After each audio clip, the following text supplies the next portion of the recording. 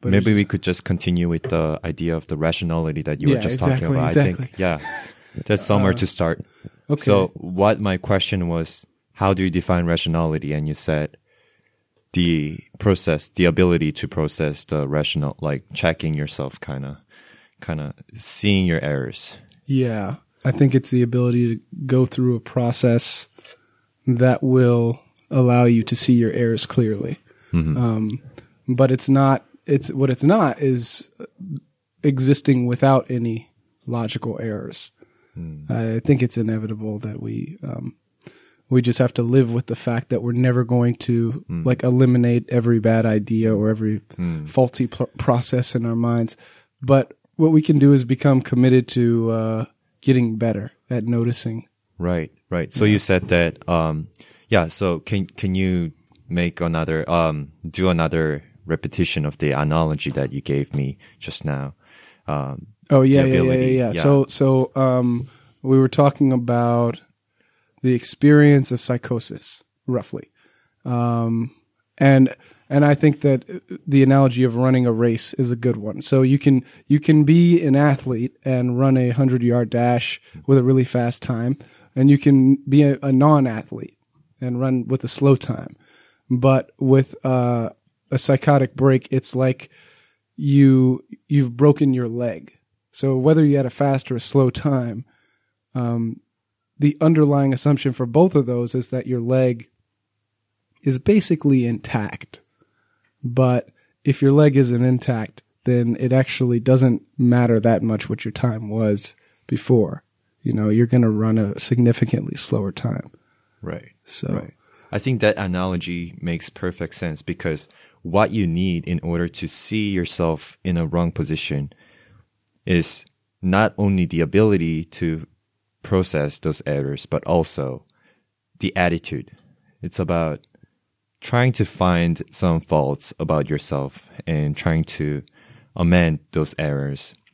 I think that is something where everyone should start when trying to find their errors. The attitude, the willingness to find if there's anything wrong with their own ideas. Yeah. So I think every meaningful idea comes from those attitude, willingness to. So for example, like a athlete, if he or she doesn't have any ability, any motivation or any willingness to run fast, then even though that person has a ability to run fast, then there will not be any actual running done, right? Right. So what did you think about that motivation? Where do we get it from? Or why do we need that in order to make those changes or in your life? Yeah. I think that motivation in a lot of cases for me boils down to having habits. And having habits is just about repeating something enough times so that it becomes natural to you, whatever that might mean. But for instance, if you say the desire to edit one's thoughts, it's very clear for me, and it seems that this is true for a lot of people, that if you've noticed how wrong you are, then the desire can come from that alone, because it's uncomfortable, it's disturbing. To be duped or tricked, or to feel that you didn't see something that you should have seen. You missed something for whatever reason. And that can be like, I don't know, an embarrassment or a discomfort with the status quo. Once you notice that, the way things are right now is that you don't have clear ideas. You don't have a solid process for bringing ideas into your mind. Then it naturally follows that, well, if it really is uncomfortable, what can I do to alleviate that? And then you can become more interested in editing your ideas. Right. So what you're saying is that in order to have the motivation to edit your ideas, or trying to have at least the basic motivation to change yourself, is to go through the mistakes and really see yourself in a position where you're wrong. Yeah, That could be a huge one. Or even Right. seeing someone else is wrong, or just Right. in theory, sometimes that's enough. Seeing that this process leads to a bad result. If you're really capable of that type of abstraction, then that's enough. But I think there does need to be some experience.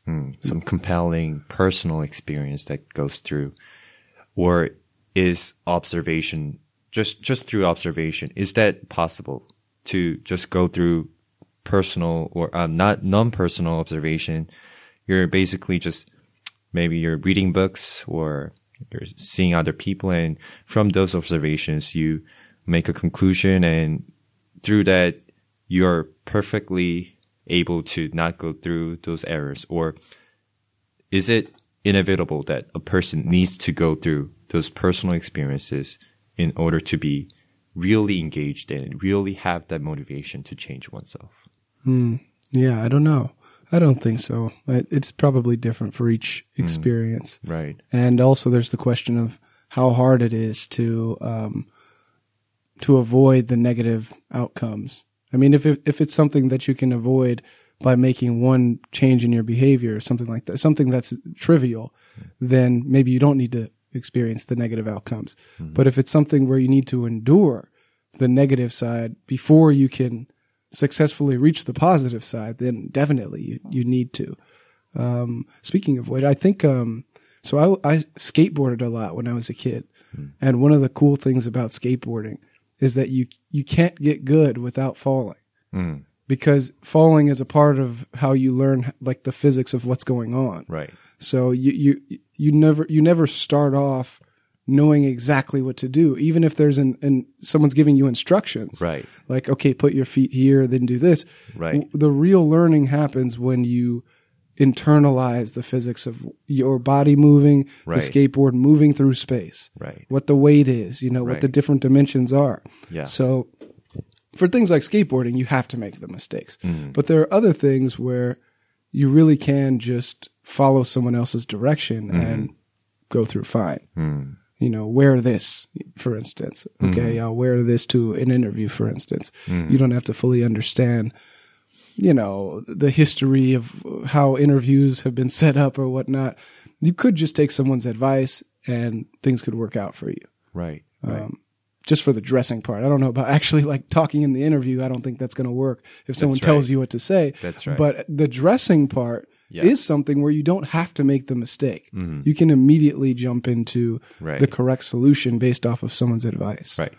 So things such as appearances, or, you can, so you're saying that there are things that you can just follow instructions, other people's instructions in order to, avoid those mistakes without actually making those mistakes. Right. Right. How about like, something abstract as personal human experiences? So we're today, engaging in the topic of religion, right? So I think that is closely related to those things. Okay. Yeah. So, something really abstract and philosophical as, is there a supernatural being? Or, how did the universe start? Is there only us in the universe? Or is the, physical realm that we see and experience, is that the only thing there is? Those kind of questions. Or, evaluating the possibility of existence like that. Can those things be just followed by instructions by other people? Or do you have to internalize, like skateboarding, to see and make mistakes and fall down and try to make changes in yourself? Yeah. To see what's really there. Mm-hmm. So that's the kind of question that I had for myself, right? Mm-hmm. And so what I see is that the more atheistic people are, and the more religious they can be. You see, and so I see a lot of these days, it's 21st century, and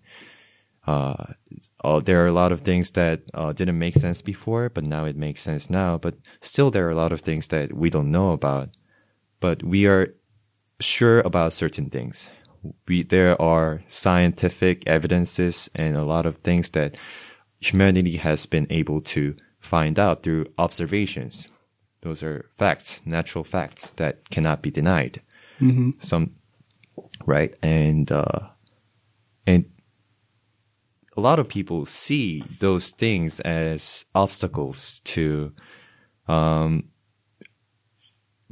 admitting that there can be a possibility of supernatural being or God or any religion, you know.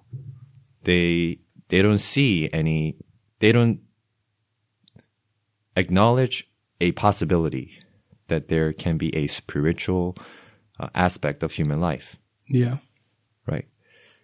And so what I thought about that was I completely agree with that. I didn't have, I learned science and, you know, just went through just my own logical arguments and basically rejected my family trying to force religion into me. You know, my grandparents are all Catholic, and my mom, my dad, they're also Catholic, and they wanted me to go to Catholic church every Sunday, and I didn't like that. You know, like I thought it was kind of waste of time, and there are a lot of like obligations to do, such as like writing Bible when my friends are out playing, you know, and I just thought that it just didn't make sense for me. You know, there's no physical existence. No one has ever proven that such thing can exist. And it just logically didn't make sense. Also, reading the book written by Richard Dawkins, the author of God Delusion. Yes, I've heard of this book. Right. Are you familiar with the contents of the book? Yeah, I think I read it in 10th grade. But more recently, I wrote a song called The Odd Delusion. Odd Delusion. Odd Delusion. But yeah, it's based on the title of the book. I see. Yeah, anyways, I was fully convinced of that. So I started to not go to that Catholic church and, you know, just outright reject my parents and, you know, convincing them to not go too. Because what they did was, for me, irrational. Even my own parents, they were doing something that didn't make sense for me, and I wanted them to come out of that. And, well, they were at the time religious, at the same time not religious. They believed in some notions of the teachings of the church, but then they would not agree about a lot of the things that they say, you know, such as like miracles done by Jesus, or, you know, a lot of people in the Bible, you know, doing things that are physically just impossible by modern physics standards. And yeah, there are a lot of people like that right now who go to church and don't believe in those things. And I think those come from the thinking that they haven't been through the personal experiences that I think is necessary to see. So what I think is that at the time, my parents didn't go through any of the thinking like that. They just went just because their parents told them to. Right. And that was happening for me as well. My parents told me to go. So, and so my family just stopped going altogether, and it was just fine life. But I had like some willingness to find meaning. Like yourself, I kind of experienced a little bit of mental disorder, I would say, just a severe depression. And I think the reason why that severe depression came was my internal thoughts about meaninglessness of the world. I didn't see any meaning into the world. Just it came from the question, why do we exist? Why do we even exist in the first time? Like, there's no meaning into achieving something when you're just a human being and you're just a biological entity that just walks around the earth. And, you know, what is the meaning of helping people? Like, why would you want to help others when you can just keep it all to yourself and, you know, raise the probability of success of your genes? That's you know? true. Yeah. Yeah. Referencing the God delusion. Right. Or is that a different one? Yeah. It's just, The selfish gene. Selfish gene. Yeah. It all comes down to the same idea, but, you know, why would that be a thing to do? You know, compassion. Why do people have compassion? And I didn't think compassion was possible at that time. I just outright rejected the notion of compassion. Mm-hmm. It was delusional. Like, if I see some person doing good thing on the street, or when I see a news media and some person doing some wonderful work for helping those who are in need, and I wouldn't see the beautiful side of it. I would think to myself that person is crazy. That person must be crazy, or like just trying to look nice in front of other people, or there must be some other reason that benefits that person. And so that kind of thought was very toxic for me, and it just kept coming to me, and I would always just fully accept those ideas as my own thoughts and just the truth. Yeah. You know, something that does not change, that cannot be changed ever. And so those thoughts came all the time, and like there was a time when I didn't want to, you know, engage in any activity at all. You know, another symptom of depression. You know, not even doing any activities.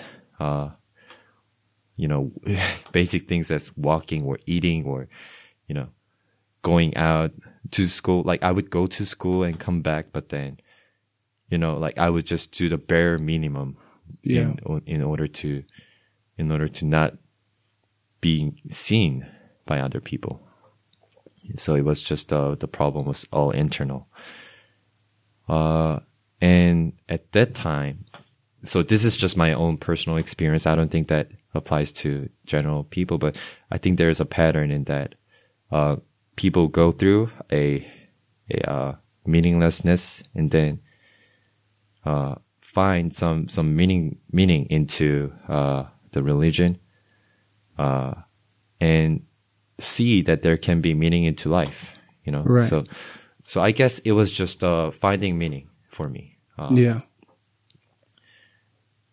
My mom started to going back to church because she wanted to for some reason, and I still don't understand that. And she wanted me to come with her because she was engaged in this community there.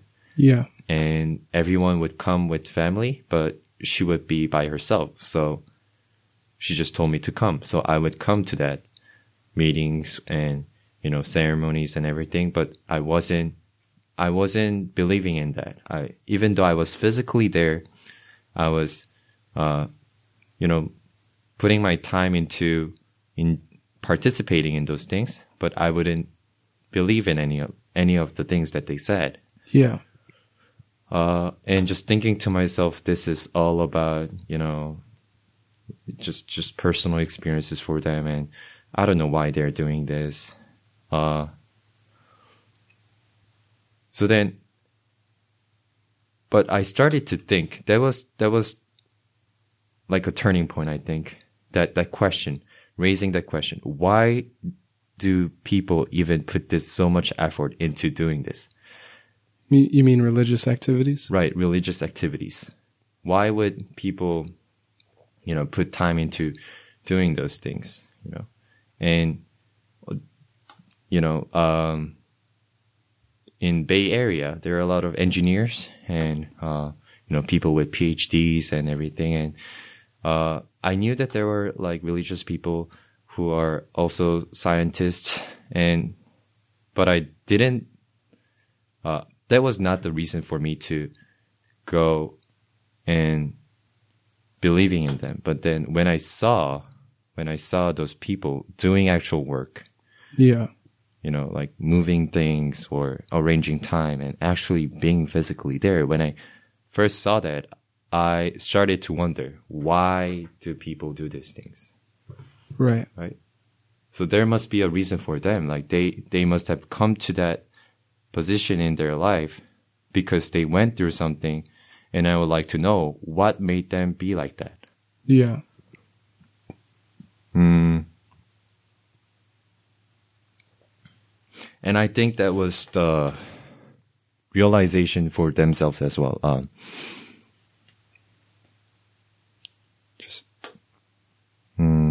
How do I say this?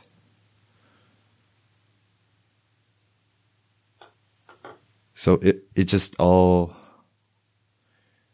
I don't know, it just turned slowly from that question, asking that initial question, I started to put efforts into understanding it and, accepting that little possibility, accepting that the probability is not zero. Yeah. And that change in the mindset led me through, I think, in the faith. Mm-hmm. And I think that initial question can turn other people into, contemplating about the possibility. Yeah. So what do you think of that little possibility right there? The possibility of the existence of a supernatural. Right. Supernatural being or any religion in the matter. Yeah. The first thing is, I think that the activities that religious people are engaging in do give back. Like they are fulfilling activities. For instance, helping someone is very fulfilling. Having a community that's basically always accepting. No matter what you do wrong, as long as you come back and say, you know what, I'm realigning myself with these teachings, you're accepted, right? So especially after a period of like turmoil, this is priceless. In a lot of ways, I'm reintegrating into society, and the groups that are the most open to me, a lot of them are religious, right? But they're also, I have academics in my back pocket, so I can get in that sense. I always have another option, but I think though, basically what I'm saying is, the reality, the real part that I don't think is an interesting discussion is that the experience of being a religious person can be incredibly fulfilling. And even if you just dropped it at community and you didn't even get into anything else, having a community of people who care about you is a fulfilling experience, regardless of what they're asking you to do. Right. Right. But the second part of it is, do you need the religious teachings to experience that community? And I think the evidence is growing with time that that's not necessary now, but in the past it has been. If you think about religion, it's like genetics. You're getting stuff from your parents. So basically what you're seeing now are the things that survived during worse times. Right. But what you have less evidence for is what can exist now. Right. In modern society, in the age of the internet, in the age where, you can get a PhD in chemistry. Right. In the world that exists now, would not have survived, right, 2,000 years ago. Because those ideas, there wouldn't have been anywhere for them to plant themselves. But now there is. Right. So I think what you'll see is more alternatives to support the idea that it's the activities themselves that are the fulfilling part. I think where the disagreement comes is the extrapolation from the activities. So basically how the activities are interpreted. for instance, okay, I do something nice. One person could say because, I don't know, I just felt like doing something nice. And someone else could say, well, because God directed me to do something nice. Right. Well, what they have in common is the activity. But the interpretation really isn't, you can't really say one way or another. All that you could say is, well, that's how I felt. But someone else could also say that's how they felt. Right. And both of them are valid points. Right. So it's, what the only thing that's weird, I think, about religion is something that you don't seem to think. But what you're saying, if I'm correct, is that there's some possibility that there's a supernatural being that cares for you, et cetera, et cetera. But what a lot of people are saying is that this is the reality. And I think we're talking about what the reality is instead of the personal experience. Instead of saying none of us know, but I choose to think that, I did this nice thing because I was directed. Some people are saying, no, we know. And we did it because of the deity. And, you don't know about this knowledge that we have, but it is knowledge, and it's not a matter of probability. We're pretty certain that this is the case. That this model out of all of the other possible models, because that's one possible model out of N models, Right. It's so those models came to explain why people do good things in the first place. Right. And these models explained why people 2,000 years ago did good things. But that might be different from what goes on now and 2,000 years from now. There could be new motivations that didn't exist back then. Right. Such that, basically the human condition has changed because our environment has changed. Right. So our human society has changed a lot since 2,000 years ago. Right. I think there's not one, but a lot of properties of a human person that does not change. Right. Regardless of time. Right. Like basic basic pains of hunger or needing for water. Right. In order to survive. Sex for procreating. And, just basic activities that every single human being does. Right. In order to survive throughout all the ages.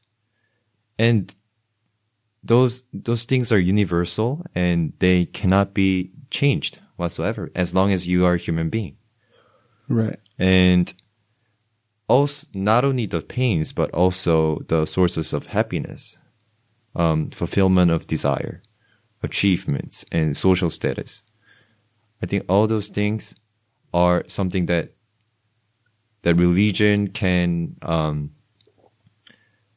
religion has considered when it was made 2,000 years ago. It was not made 2,000 years ago, but throughout that, all things, all human experience is considered, I would say. Yeah.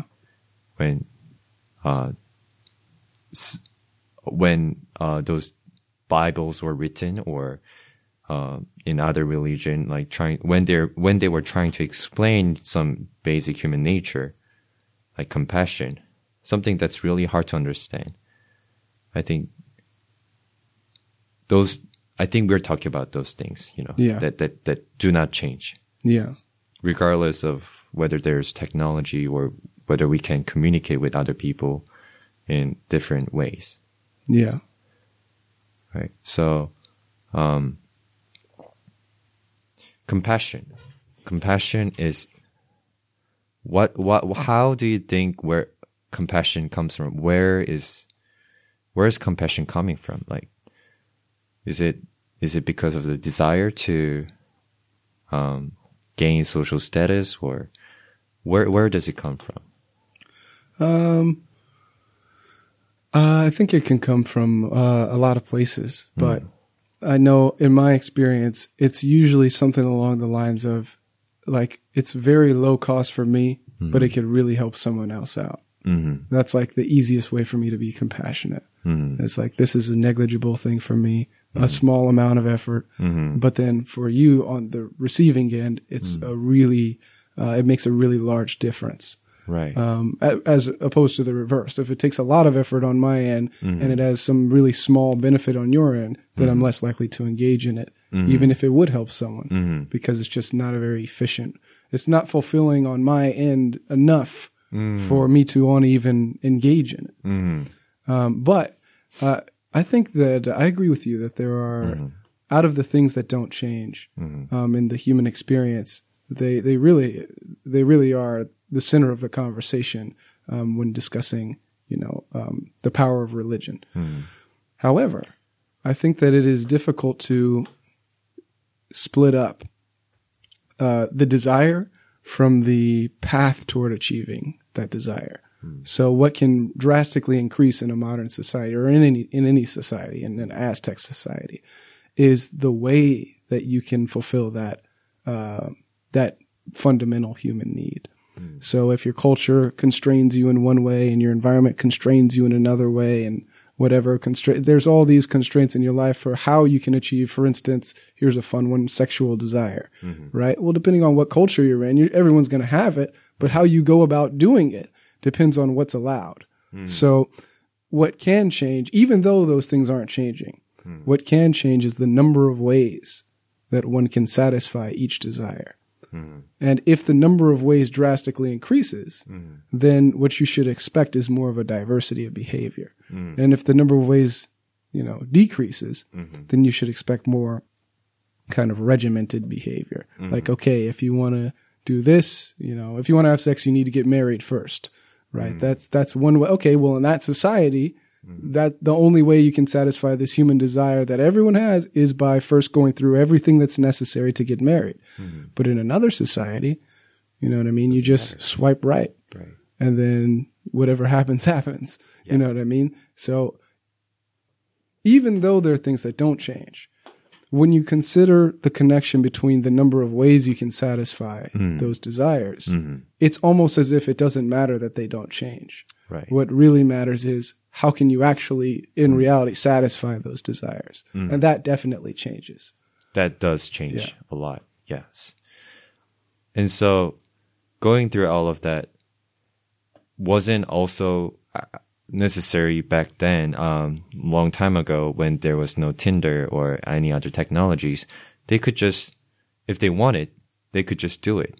Right. They could, and definitely the methods can change, but the idea that they can not follow the instruction or follow the restrictions imposed by culture or religion, I think that stays the same, I would say. The idea that there are cultural constraints, that does stay the same. It's just, what are the constraints? Yeah. So is it a morally or in any other sense, good or bad? Like are we trying to make evaluation on those? What are we trying to do here? To just observe, or what do you think in this conversation we're having right now? Just explain a perspective. So each of us will explain our view. Okay. Yeah. Right. Sure. My perspective on that is, even though I'm not following those rules as the fullest I can be, is that, I don't think anyone can follow those rules perfect. I don't think any possible, a human being cannot follow 100% of all of the instructions that religion or any other cultural standards give you. Yeah. It's just impossible. Well, I would add this in. So you can invent culture. You can create culture so that it fits humans rather than hoping that the humans fit the culture. Because you could say, okay, we're going to kill everybody who's over 3 feet and then everybody's dead. Or you can say, we will tolerate a range of height that's normal for the human height, and then nobody, breaks the rule, because the rule, you can set the rule so based off of the human behavior that you actually observe, rather than saying, okay, well, let's make a prediction of how humans should act in a perfect world and then force everyone to, or encourage people rather to do that. You could just say, well, how do people live when they're happy? And then let's just make that, let's observe that culture and say, okay, those cultures, and say those are the types of rules we want to have, or those are if there are any commonalities there, those are the things we should promote to our kids or whatnot. Right.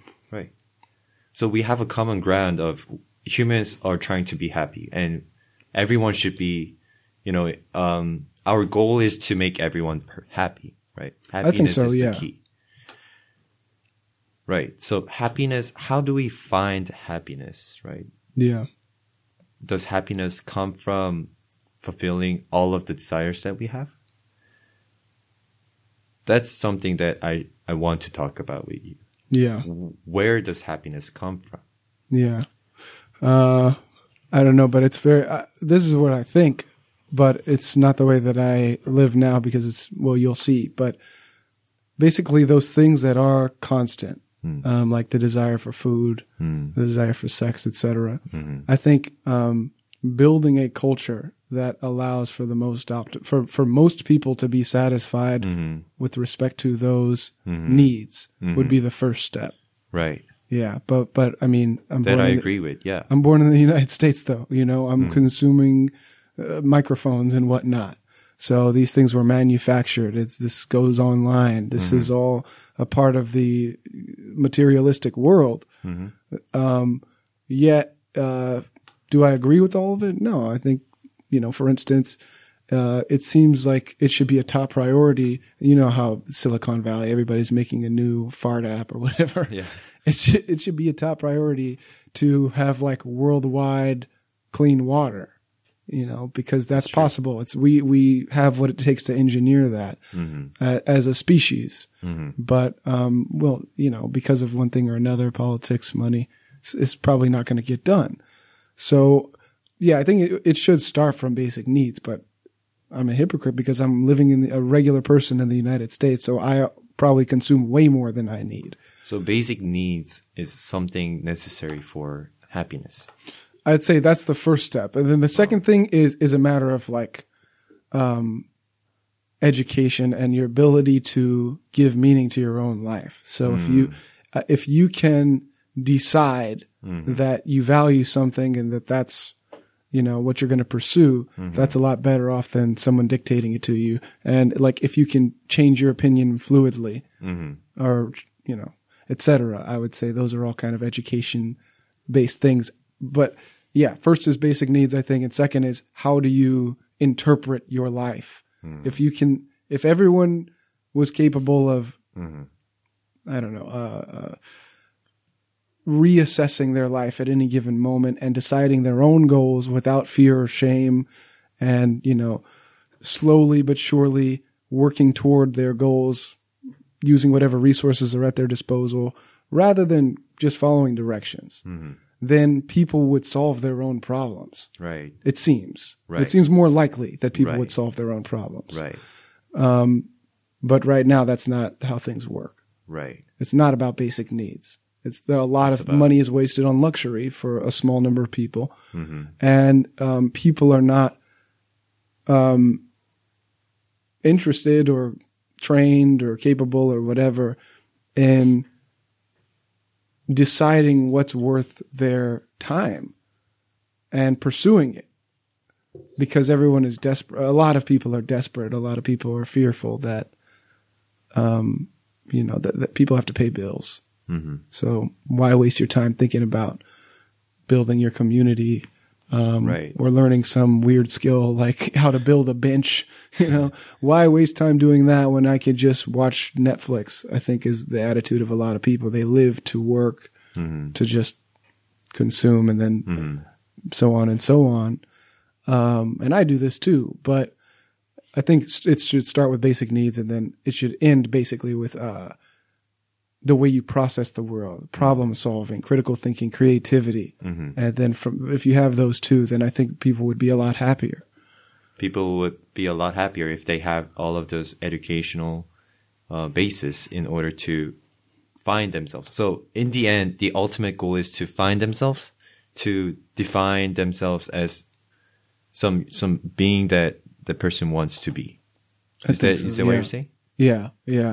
I guess find yourself is a simple way of putting it. Yeah. Right. get your basic needs met, as a community, as a society, through things like, putting together resources so that you can have a more efficient output, et cetera, like a road system, water systems, electricity, housing, and then figure out what you're going to do with your life in a way that's not too restricting. In order for that to happen, you have to have a culture that's accepting of whatever people's answers are going to be for what they're going to do with their life or who they think they are, how they identify. But that really does seem to play a huge role, at least in my happiness, because it can completely change the way that I view a situation. I can be in a shit situation and feel amazing because I see the benefits of being in the shit situation. Whereas if I wasn't able to do that, I'd just be at the whim of whatever was originally dictated to me. So would you say you are a happy person? Yeah, I'm pretty happy. I'm happy you're here. Yeah, thanks for being happy. I'm also happy about that too. Yeah. And it's just being happy in the idea that you are satisfied intellectually and emotionally, and being safe about your physical safety. Yeah. It's all about meeting the desire. Not the desire. Would you say what kind of desire is fulfilled? To be happy in a sense that you are saying. I think it really is meaning, because I think that when you're doing something that you really like, there's a reason why you like it. And that reason could be that it connects a bunch of other things that you like. It could be that it's at the intersection of a lot of other things. So it's really like a super thing, And I think if you work backwards, you could see that you're actively participating in something that you respect, or something that you, I don't know, you admire maybe, or that you feel that you're growing because of that thing that you're doing. And I think that is meaningful, because at some point you had to recognize, hey, yeah, I actually want to be like that, or I want to be like this, or I want to grow to achieve this level. And even if you never reach the level, for me personally, even like taking steps toward the level is fulfilling. I got to take one baby step. Having that direction in your life, Right. Yeah. Right. And that seems to be the results of reflection, of deciding like what direction would be the most fulfilling. You have to try stuff, but you also have to look at stuff you've tried and say which things were fulfilling. So, the more you do, it's almost like you're trying to estimate some decimal, right? And you guess too high, you guess too low, and you keep going in between, and you eventually, as it goes toward infinity, then you figure out what that exact thing is. I think the idea is you can always get a little bit closer, and you can strategically pick goals such that you're going to find out more information by pursuing it. Right. And then once you have the new information, well, guess what? You're in an even better position to pick another goal. Right. Your just explanation of that just came to my mind as some mathematical concept. So I just thought about that. In vector, displacement can be negative, but your acceleration can be positive at all times. Okay. Even though your velocity can be negative at that time, but your direction is positive. And as long as that there is a positive acceleration, then there can be possibility to be in positive displacement. That's what I thought about when you were explaining that. Exactly. People really don't believe that there is a fluidity between mathematics and like metaphors. But that's a great example of one, and it didn't even have to come out of my mouth. I actually think of math as the more precise way of speaking in metaphor. Because you're not talking about anything. Right. But yet it's everything. Right. It's like it's just a model, but yet it really does get like at the meat of what's happening, Mm-hmm. which is like the idea of estimating or the idea of displacement. Right. It really does get at the heart of what it's like to figure something out, whether it's what this decimal is or what your purpose in life is or what you enjoy in life, rather. Right. I don't know about the purpose of life, but what you enjoy. Right. Perhaps this is just a thought just came. I don't think there's any way like meaningful way to just go about this topic, but I'm just gonna say it Yeah, because that's fine. it just came to my mind. It's like perhaps we're just living. This world is representation of math, and that's the reason why the metaphor in math works. Well, how would you know? I think it's very close to the simulation question. What would you Right. look for to know if your world really was a simulation or if it really was a mathematical, if the real world was mathematical Right. versus not? I mean, real world actually is mathematical, isn't it? Well, it seems like it can be modeled by math, but I don't know. Right. I mean, I think you have to get pretty deep into physics before you know the answer to those things. That is right. I don't know anything about quarks, for instance, so it seems like you'd have to go to the fundamental stuff or the really big stuff. Mm-hmm. But then again, even Yeah. the fundamental stuff So may we're- be the same size as the really big stuff relative to the whole universe. But yeah, I don't know. Well, I was telling you that was actually a part of my delusion was believing that I was in a simulation for sure. Right. And like I was on psych meds for like 3 or 4 months, and then when I came out of like the psychosis, I remember thinking like, well, I can just believe that it's the real world because it wouldn't make a difference anyway. Right. You know, like Right. there's the actual reality of having like flashes and hallucinations and hearing voices. Mm-hmm. But then there's also the lingering like ideas in my mind that aren't delusions really, but they're still there. And that's what I'm talking about. Like coming out of psychosis, it was like, okay, I know that I had a psychotic break. I know that I'm not Superman. That's how psychotic breaks feel. But I still have certain ideas that are lingering. So I still have to like decide how I'm going to deal with these. And one of them was like, you know, I don't know, I'd be taking a shower or something and be like, you know, you're in a simulation, right? Talking to yourself. Or is it a different voice, or No, it's is never it your own thought? So here's the thing. For voices that I heard, it was always different voices because it was always like some person that I knew from years ago talking to me, or like it would feel like I was having memories, or it was the TV or the radio. So it was just hearing the singer, but the words got jumbled up, like I had some kind of a auditory dyslexia or something like that. But I'm saying them in words because that's the easiest way to represent it. But it wasn't words. It's just feelings. Right. Yeah. It's weird to say something like that, but Yeah. the feeling came that said the feeling is the equivalent of the words. You know, you're in a simulation, right? Yeah. So I just decided, I guess I'll just treat it like I'm living my real life. And then if I'm in a simulation, then fine, I'll find out when I die, I guess, or whatever the story in my mind was at the time. But it's actually no different, which is the funny part because, you know, you're just living. Yeah. But yeah, as far as like math modeling the world, I mean, there's something funny about math. I don't want to diss them, but they're also not really accurate. They're like Accurate. they are accurate. Okay, so they are accurate, but they're accurate to a certain precision that we're satisfied with. Are you what are you talking about in life? What I'm talking about is, let's say that there's a perfect line. And then I trace over it with a crayon. The mathematical model to me seems more like the crayon than the line. It's like it doesn't really the real world isn't actually exactly to the whatever t. Like okay, whatever the speed of light is, 3 times 10 to the 8. 10 to the 8th. Yeah. All right.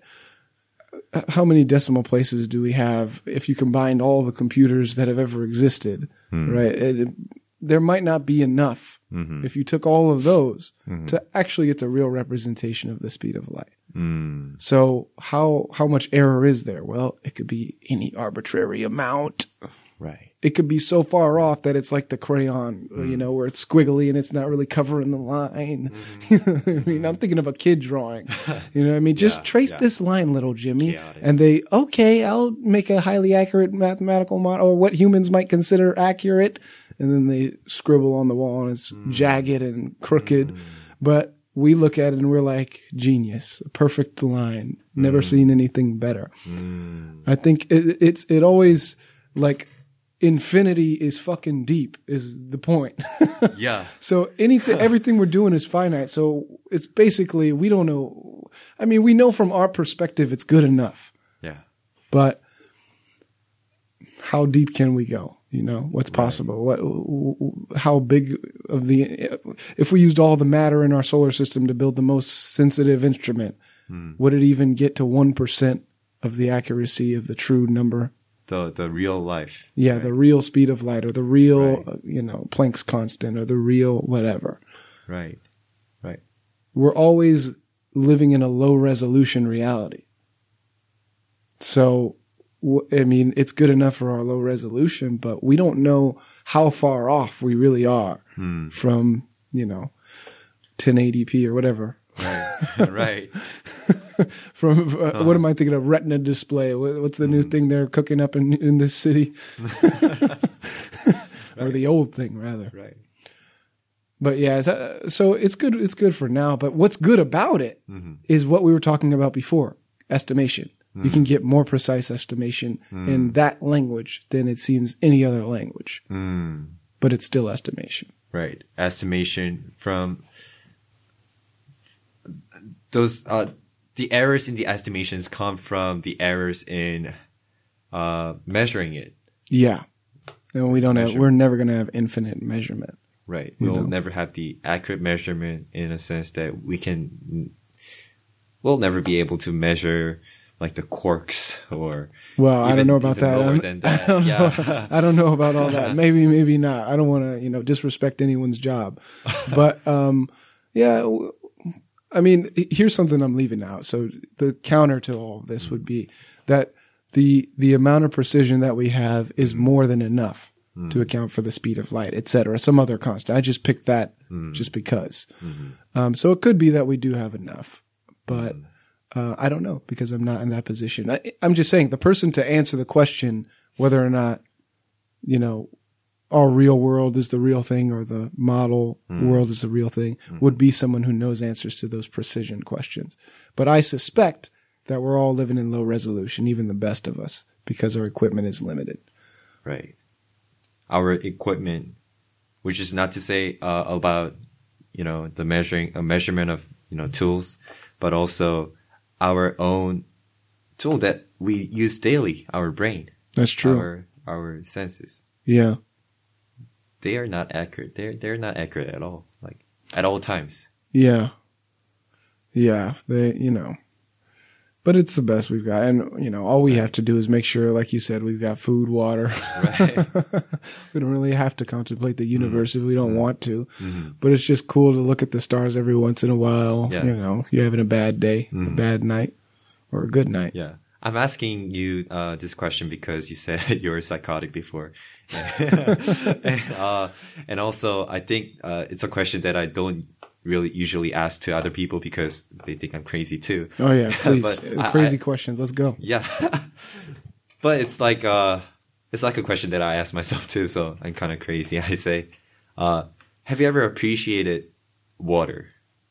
Have you ever seen water and just being so tripped about it? Yeah. Like you said, the infinity is really fucking deep, right? Yeah. Have you ever thought of that in just right now too? We're breathing oxygen. Yeah. It's kind of fucking cool that we're breathing oxygen. Yeah. It's really like when you're paying attention to it, it's amazing just to be alive. Right. Or just to be even existing in the atomic sense. Right? Even when there was if there's a slight difference in the gravitational constant or a slight difference in the atomic constant, strong force word, then there's not going to be any atoms in this universe. Isn't it amazing? Yeah. Well, kind of. Well, the reason why it's kind of amazing is because if you can think about it at all, that means you were already in the universe where it was possible to think about it all. Right. So yeah, since one follows from the other, Right. Every atomic being that's ever thought has actually been in that same position. Right. Where it's like, we, on one hand, it's rare, but on the other hand, it's a necessity to be in a universe where atoms are possible. So in that sense, given that the universe had to come first before we could come, then it's not amazing at all. It's actually quite boring. It is. It has been the reality for every one of us since the beginning. When was the beginning? The Big Bang. Yeah. Yeah. Oh, all right. I thought it was going to be more of a religious answer. Well, it doesn't. Okay, for me, it doesn't contradict religion. Yeah. When I was a kid, it seemed like, that's duh. What's next? Like, it didn't seem to contradict at all. But I think that it's just, honestly, for our generation, I think people are just a little bit more tolerant of a lot more of different ways of viewing things, because it's not so much of a battle, I think, as it is a personal choice now. It is, Simply because I think in other times, being non-religious meant like you were exiled or something like that. Right. But now we got places like Silicon Valley, so it really. You really don't have to suffer as much. Being religious is being exiled in society. That's not true. We got the Bible Belt. We got Trump. That's true. Yeah. Have you ever been to the South? Yeah, one time. What were you doing down there? Visiting my relatives. That's cool. And they're religious too. But I haven't had a lot of like interactions with the actual people who support Trump or Republican Party, so I don't know a lot about that. Oh, okay. What were you going to say about that? No, I meant for the religious experience. Oh, the religious experience. But I think it's very different from over here, because it really is a world where basically things. It's almost like another world where it really is like the center of a lot of life. Right. For instance, almost a lot of engineers go to church every Sunday. Right. Which is kind of a weird thing to think about. It is a weird thing. But it's the norm. It's really more of a community thing. From my experience. I don't know. I'm not I wasn't super that's true. deep. That's true. That's true. There are a lot of people who are just go there just for community. Just for their kids, you know? I don't think it is I don't think anyone can say that it is a bad environment for kids, because they can be, engaged in activities, and there are a lot of educations, but then, and they do like volunteer works, and they're exposed to certain things. If you view like religious teachings as a bad thing, then it would be bad. But, in a sense that as long as you can be together, I think, having that community is good. Then it compels like the people who don't necessarily believe in to engage in the community activities like that. Right. So there are a lot of people like that, I think, who are not looking for any religion, but just being there just because like community, their friends are there, their relatives are there, or their parents are there. Yeah, and just to be with them for social reasons. But I'm more like a person who's just like not community, like, but also for religion, I think. Yeah. Okay. Yeah. And so there are different kinds of religious people, I guess. Yeah. No, definitely. Yeah. It seems like for the kids, if they learned like basic critical thinking, then it doesn't seem like it would matter that much that they went to church. Oh yeah, but I don't know. That's true. But I don't know if that's the case. It just Well, seems what I that was way. saying, is that I want to be clear is that You're good. is it all gone or No, just okay? just like 1 minute of your last speech. Okay. You can start from the beginning if you'd like. Oh, wow. It's long. I feel like it was like we talked about a lot of things. Yeah, no. Yeah. Just Just the last beginning 2 of, minutes. yeah, okay. Yeah. And so, your question was, how do we know for sure that, one religion is right over other things? Yeah. And that is a question that I ask myself all the time.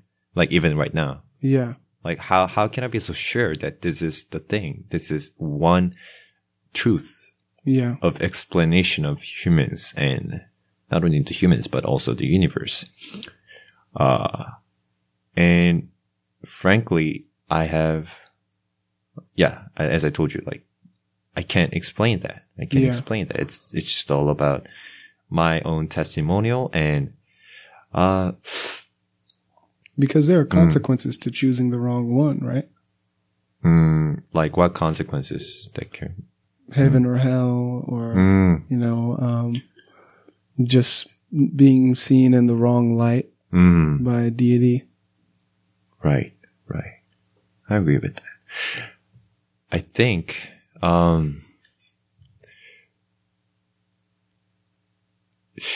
what they teach in, the teachings of Catholics, I've been through that class, and I don't know if I remember this correctly, but, what I remember is that as long as you are trying to be a good person, and I think there's only one way to be good person, and that is to serve others, that is to love others. Yeah. And as long as that's fulfilled, then you're a good person. And for me, I couldn't come up with any arguments against that. Like, that is the only rule that a person should follow to be a good person. I think that's a moral guidance, I would say, to become good. Like, how do we define good or bad? Good is to, just, to not think of your own, benefit at all times. Yeah. And, trying to serve like so what they teach about, the God in Christianity is, God is all about good. And that's what I agree with in the first time. In Buddhism, however, I didn't really get deeply into Buddhism, but what I understood was that, it's also, compassion is also important in Buddhism, and you need to really serve others as well. But it's all about finding your inner peace, trying to be out of pain. So pain is something that they also realize. Pain is universal human experience.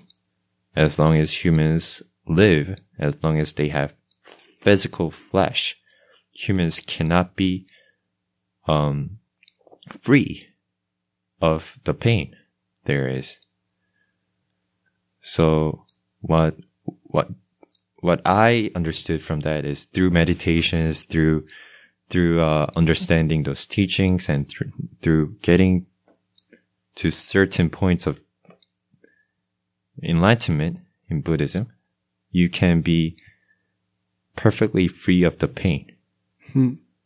The constant pain that you have, even the I say it's more like a psychological pain that they're talking about.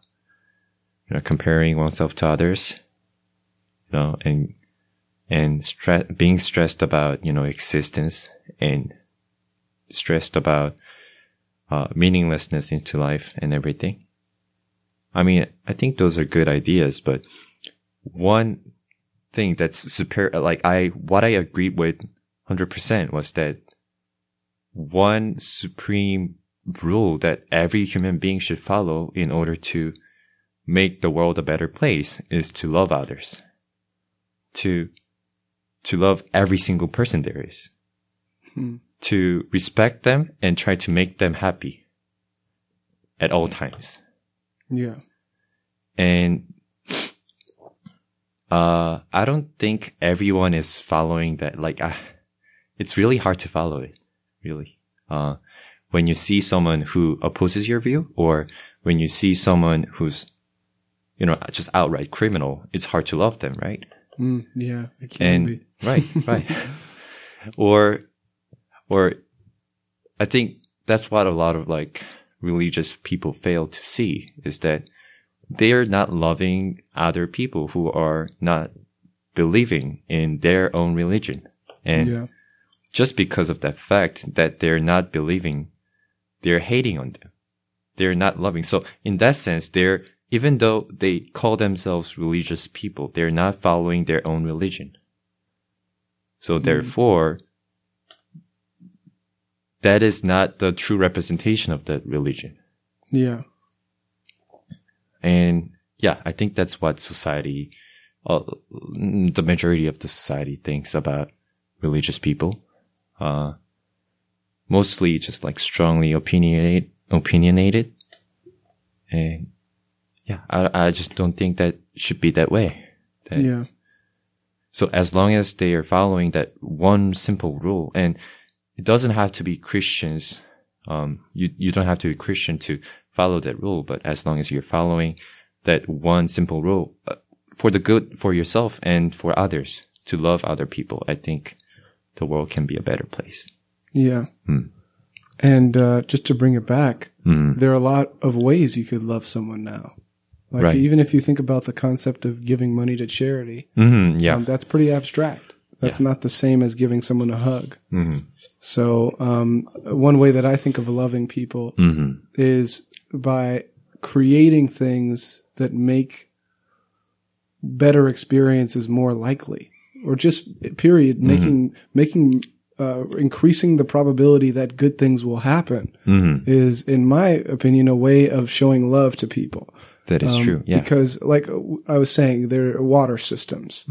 You could say, okay, designing a water system for some group in, who knows, Bolivia, is a cold, engineering task that has nothing to do with love.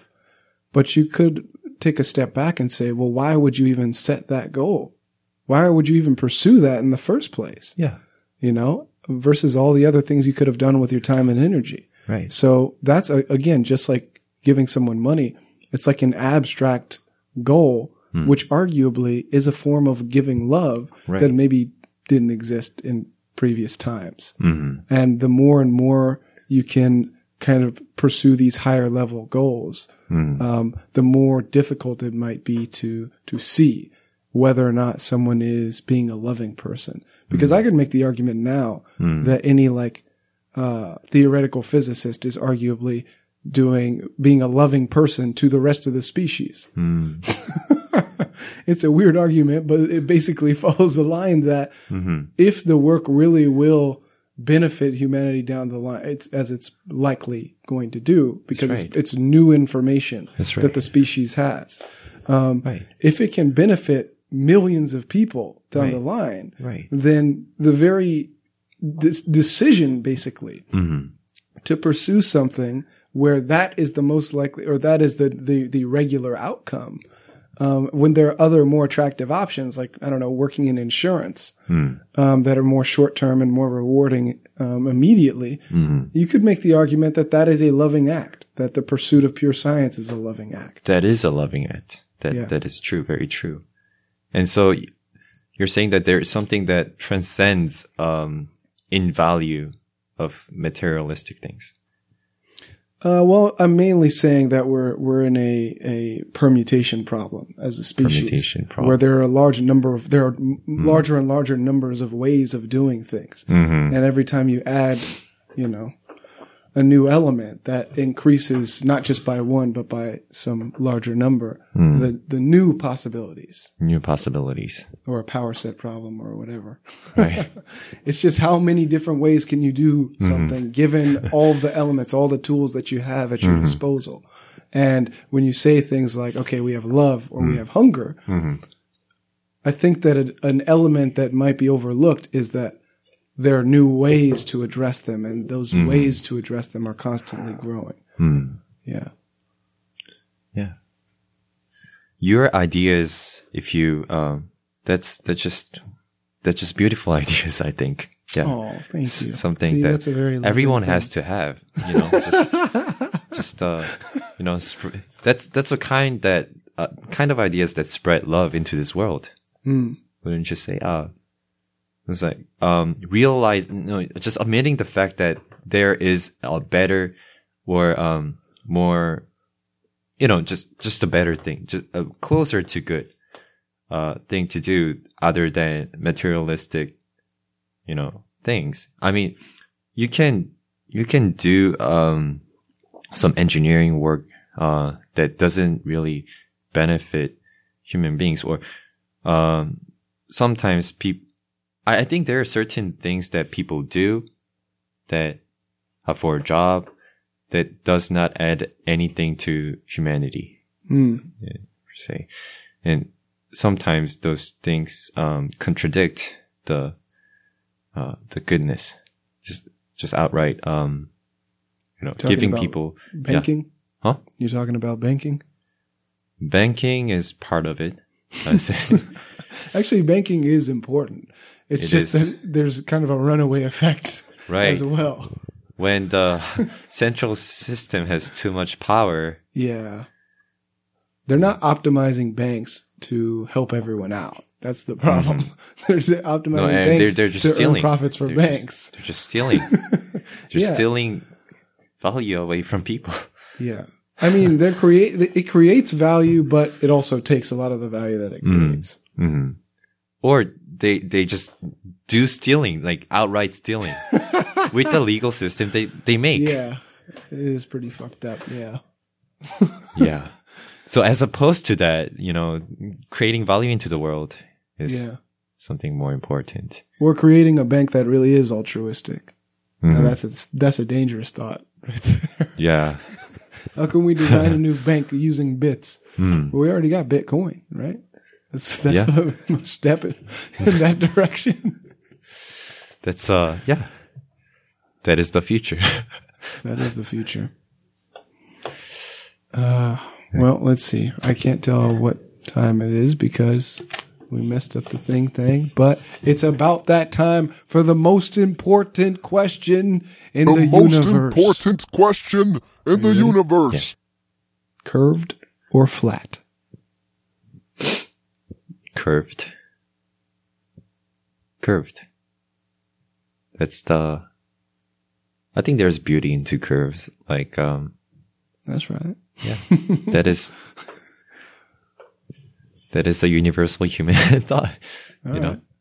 Well, guess what? What? That's correct. The Chef of X correct. podcast. Thank you for your time. Delicious. Thank you.